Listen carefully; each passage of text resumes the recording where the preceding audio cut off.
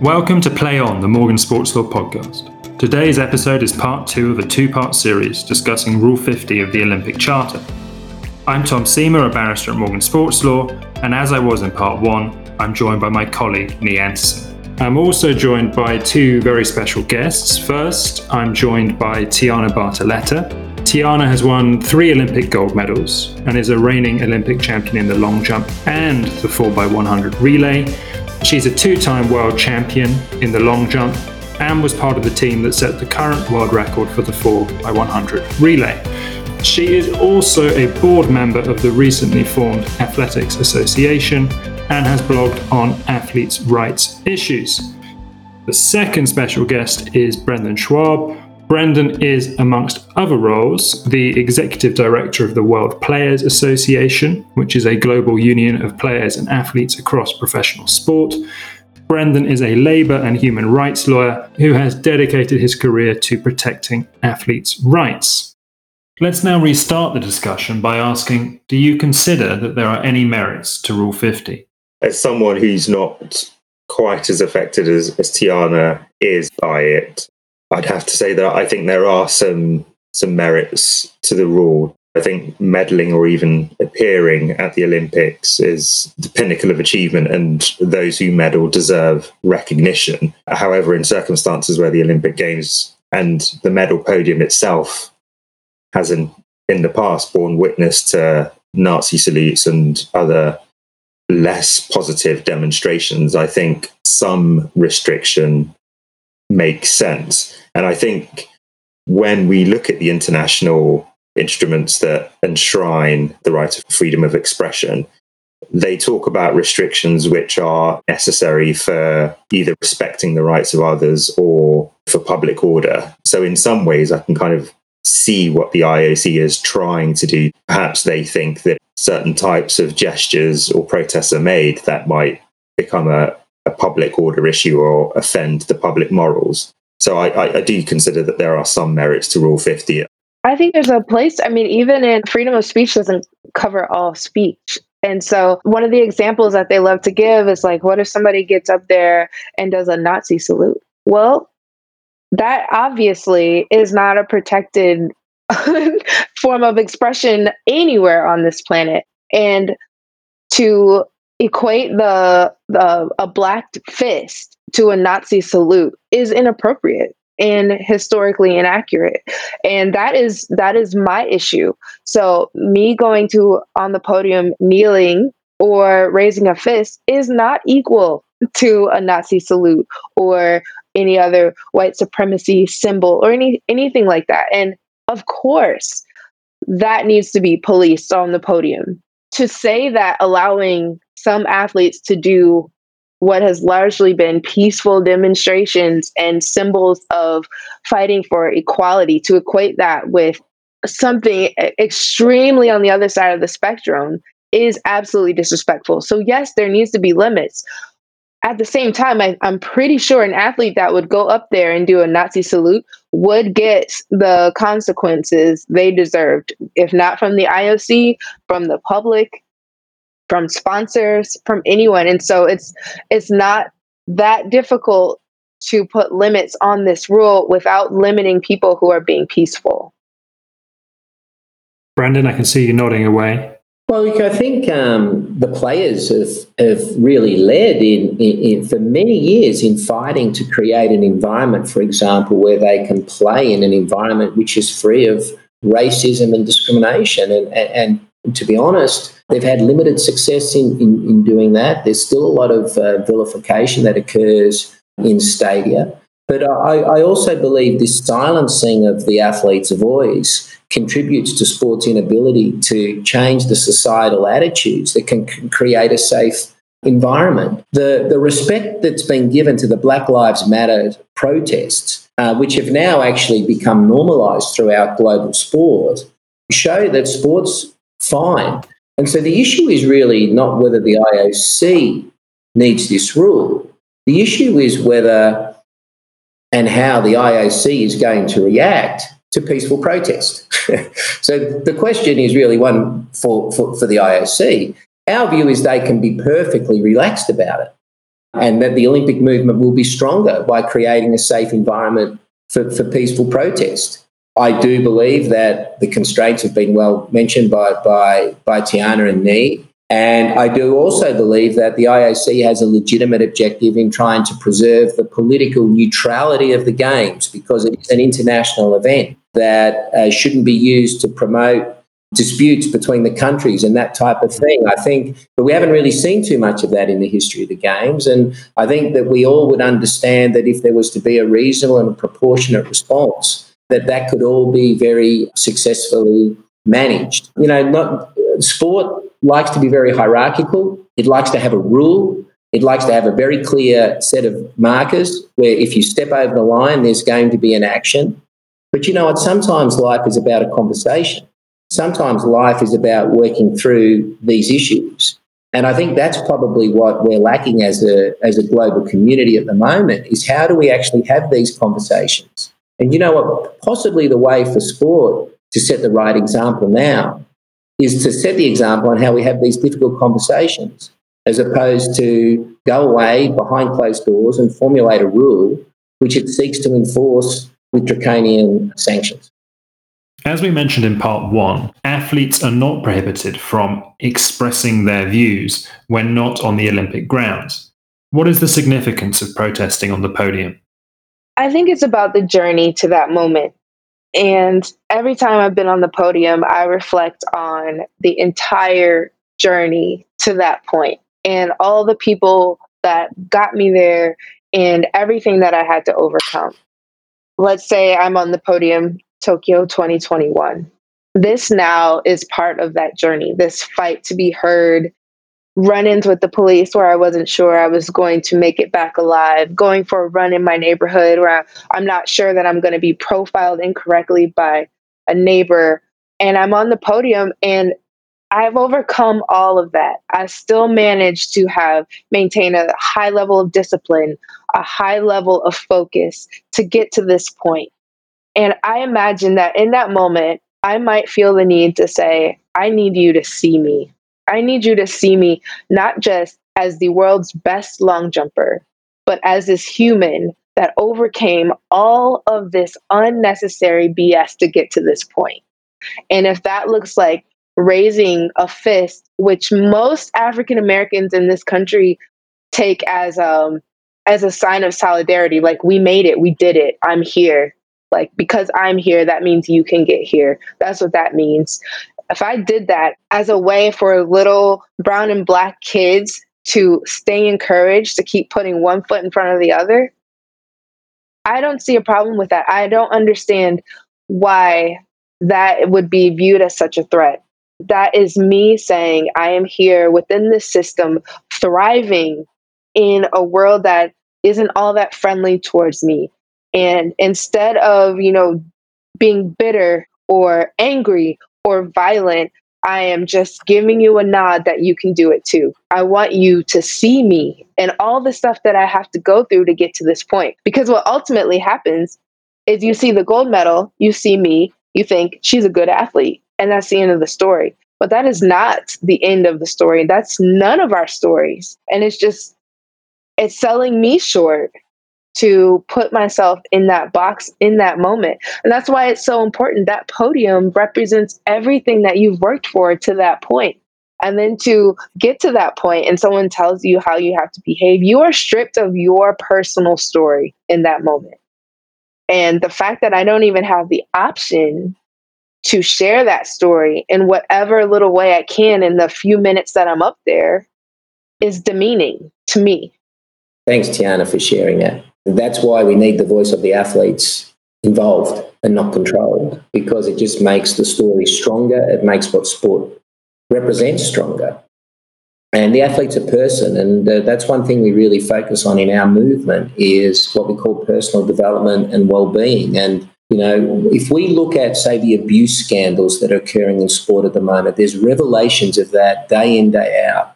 Part of the cause of that, very young people getting a sense of identity that they're not a person beyond the athlete, that they're involved in a system which is very powerful and where those in power have monopolistic control over their dreams. And that vulnerability we're seeing tragically is exploited. The Ropes and Gray report into US gymnastics said pain and suffering was normalised as part of athletic success. That is not a value system that is what the Olympic movement purports to champion. It's completely at odds with that. And so by giving athletes their voice, we have the opportunity to change this system, which is very damaging for too many athletes when it should be a fantastic thing for them to be a part of. And therefore, we need to understand we're dealing with the athlete as a person first and foremost. And just to repeat something I said a bit earlier, freedom of expression is the great enabling rights. It is the great enabling right, and together with freedom of association. And without respect for that, all of these other rights are also vulnerable. And I think that's why the athletes feel so strongly about this. If you're taking away my voice, you're taking away my identity. And that's a price which is a bit too much to pay. And Nia, is there anything you want to say on this particular issue? No, I mean, it was great to hear Tiana's perspective, and a non-athlete might think, well, in the age of social media, is a demonstration on the podium or in the Olympic venue the way to get the most eyeballs. But actually to hear from Tiana the significance of the moment makes it clear as to why some feel really strongly that that's the opportune time to make a statement. I think something else that struck me when reading the guidance, and in particular the notion that you're not prohibited from expressing your opinions, I can understand that the IOC might, playing devil's advocate for them, might take the view that words have a lesser risk of being misinterpreted than gestures. But I think it is aware, or at least ought to be aware, of the lasting power of gestures and the image that they can leave for years to come. To Nia's point, I have told my teammates that the podium shouldn't be the first time I am made aware of what they stand for, because there is that opportunity to be opportunistic, to take that moment and decide, like, this is my moment to have a viral moment. And so for the athletes, I don't think any of you would be surprised based on all the writing that I do and the way that I speak about these things. If I were to do that, you would know that this was really a part of who I am, right? And so it is important that athletes utilize the venues available to them to do this, and it makes a podium moment even more powerful. We've seen a number of other sports bodies embrace athlete demonstrations in the context of the Black Lives Matter movement. What's to stop the IOC doing the same? I was going to say, I don't have an answer because I don't understand why they have not yet. I don't have an answer to that. I'm going to leave this one to the lawyers. Who lit the flame at the 1996 Atlanta Olympics? Muhammad Ali. Muhammad Ali, who lost his career, well, because he was so brilliant, he didn't, but for nearly every other athlete in the world, they would have lost their career because he stood up for his religious beliefs. Yet, years later, I'm old enough to remember as a young person that Muhammad Ali was a hated figure in much of white society. Let's not look back, and I do have trouble with this nostalgic look back on human rights because it was difficult at the time. It's a struggle. We need to really understand our history in all of this, and this notion that we look back. I think we need to be aware of that, and this is part of the Olympic story. This is what makes the Olympic story richer, and we need to appreciate that. Just like we can't forget about the 1936 Berlin Olympic Games either, which is the ultimate propaganda game. So the history is complex, and I think that doesn't make the Olympic movement poorer. It makes the Olympic movement much, much more culturally rich. From 2024, the IOC has agreed that the Olympic Games must be held in a way which respects internationally recognised human rights. And so the starting point for this discussion is for the IOC to do that, is to acknowledge how it can respect these rights, including freedom of political expression. The only argument I see against that is that these protests will become so widespread. I just don't think that's the nature of what we're dealing with. These are historic moments because of their rarity and their poignancy. We may go through a wave of protests because the problems are so systemic, then the way to respond to a wave of protest is to deal with the cause of the problem and not respond to those who are trying to create an awareness of the problem.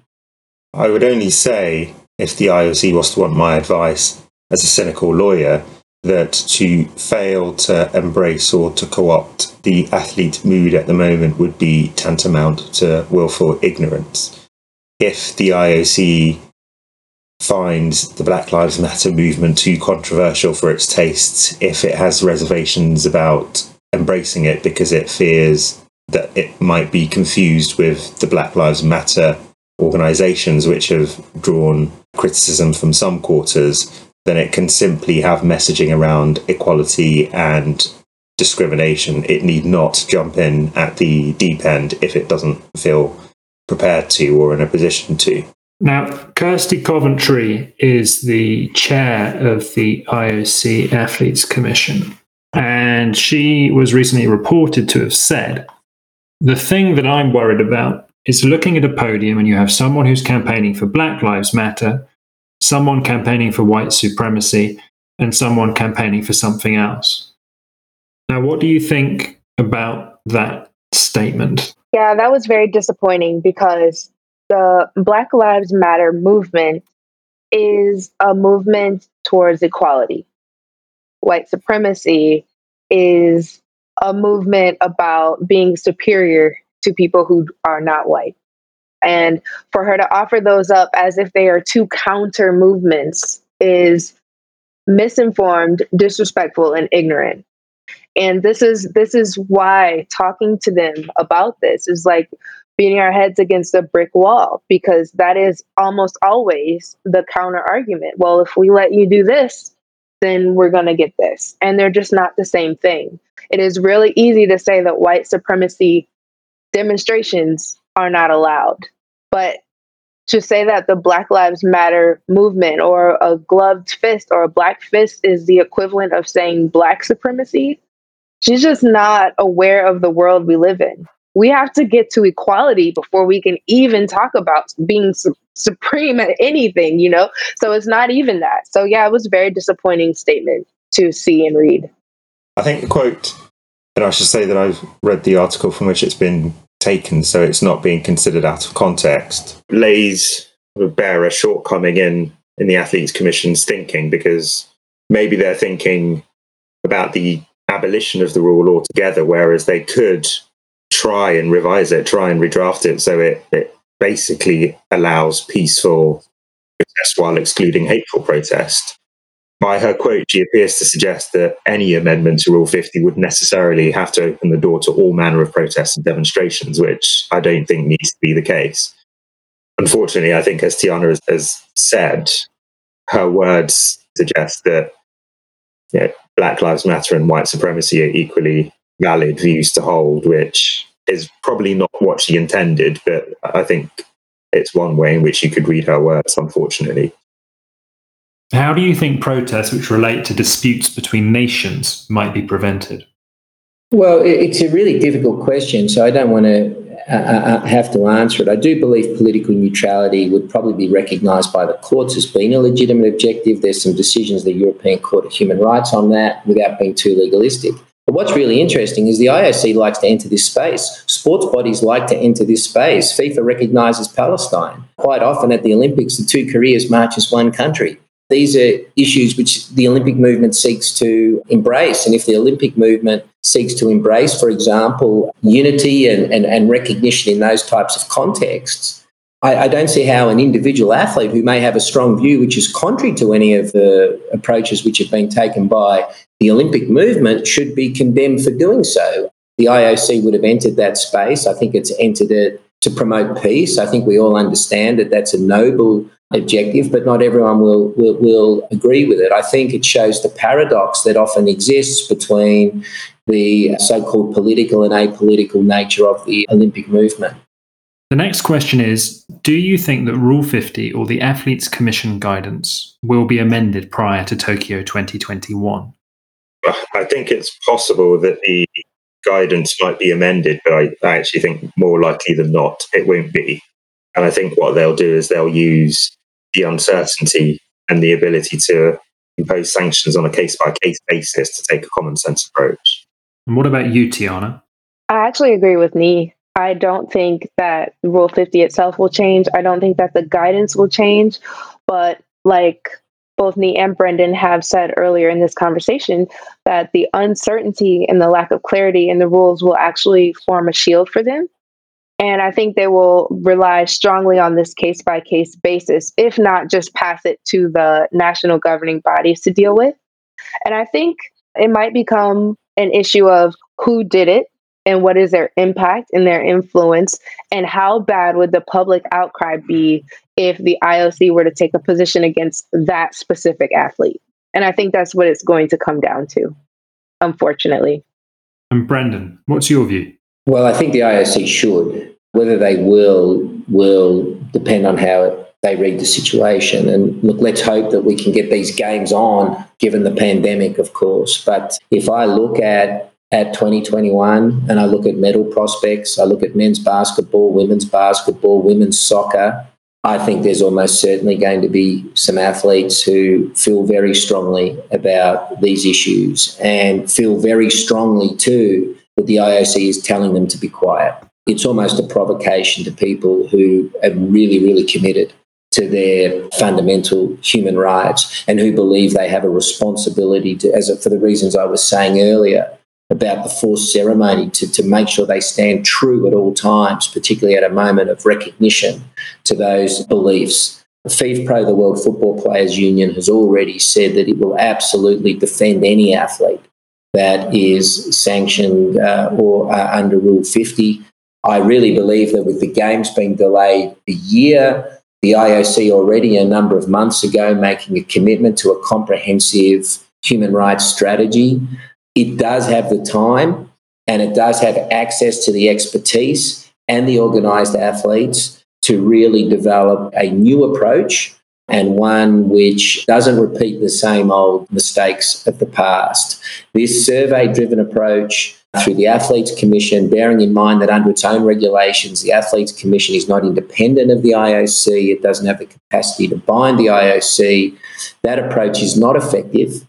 Surveying is always a problem when it comes to human rights because they're not a popularity contest. They exist to protect minorities in particular. So let's hope that this human rights strategy is accelerated despite the challenge, the opportunity rather of postponement. I know it's a very challenging time for all of sport because of COVID, but I really think this is a top priority for the IOC to address between now and next summer. Tiana, do you also think that athlete protests at Tokyo 2021 are almost a certainty? I do, because I am not even what I consider an activist that protests or that takes to the street with the sign, right? But when I read that guidance and the double down, I felt like I had to, because to not do so would be counter to everything that I say I am and am striving to be. So I think that I'm not the only one in that position feeling that way. Would feel like more of a sellout to not do it than to risk it all and do so. In the last few days, the British Olympic Association has come out and said that it will support its athletes if they show their support for the Black Lives Matter movement at Tokyo. What's the position in the US? Has there been any sort of national level assurance? Not yet. We have asked that they just not sanction us further, because we understand that there is some kind of consequence for doing so that would come from the IOC, but we are asking that our national governing body not do the same, and we have not gotten a commitment from them as of yet. Now, demonstration is usually a means to an end and not an end in itself. What ends would you like to see athlete demonstrations ultimately lead to? It's so complicated. These problems are so big, right? But what I would love to see is the IOC come down off of their own podium and say, okay, what is going on? I think Brendan responded to that earlier. He said, instead of, focusing on the protests, we got to kind of pay attention to what they're protesting about. Even just feeling like the IOC, who cares so much about us being there for the show of the Olympics, to then come down and ask us what is going on, what's happening, to talk to us, that would mean something to me. So far, the first and only conversations that the IOC has been willing to have with the athletes have been about curbing the reality that we might protest. They have not asked, what is happening to you in America that is causing this issue that has been so powerful that people in the UK are having the same protests? What is it? They haven't asked that question. And so in terms of demonstrating at the Olympic Games in front of the IOC, that would make me very happy to feel like they care about us beyond ruining their show or the lack of dignity at the podium ceremony. Now, the last question, given everything that has transpired since 1968 and 1972, do you think that the IOC owes an apology to John Carlos, Tommy Smith, Vincent Matthews, and Wayne Collett? Also, we have to mention Peter Norman. He lost a lot, and he was treated so poorly. So yes, they do, especially since every year, like clockwork, they tweet or post pictures of these same people and seemingly and performatively applaud the work they did to advance human rights. And so if they're going to continue to do that, then they absolutely need to apologize. Absolutely. And Brendan? I don't know the answer because I don't know whether those four gentlemen want an apology. I think what they're entitled to is a remedy for the discriminatory behaviour they were the victim of. And I do think this is a great question because in dealing with the future, we have to deal with the past. And there are issues I mentioned earlier in relation to the abuse of athletes and issues which are going on. In order to embed human rights moving forward, sport is going to have a conversation about the past. I think it's really important to involve those athletes, not just as advocates, but as participants and negotiating partners in the solution. I think if they want an apology, it would be a wonderful gesture moving forward. But I know, having read so much about them, that they would demand that it be associated with some form of systemic change because they're so principled that they wouldn't want to be part of the problem. They want to be part of the solution. Great. We'll wrap things up there. Thank you to Tiana and Brendan for joining us for our two-part series and for providing their powerful insight and unique perspectives. For further information on Rule 50 and other athletes' rights issues, please go to our website, www.morgansl.com. If you are interested in signing up to our mailing list, or if there are any topics that you would like to see addressed in a future podcast, please email us at podcasts@morgansl.com. Finally, please connect with us on Twitter, LinkedIn, Instagram and Facebook for articles, updates and news pieces. We hope that you've enjoyed listening and that you will join us for future episodes of Play On.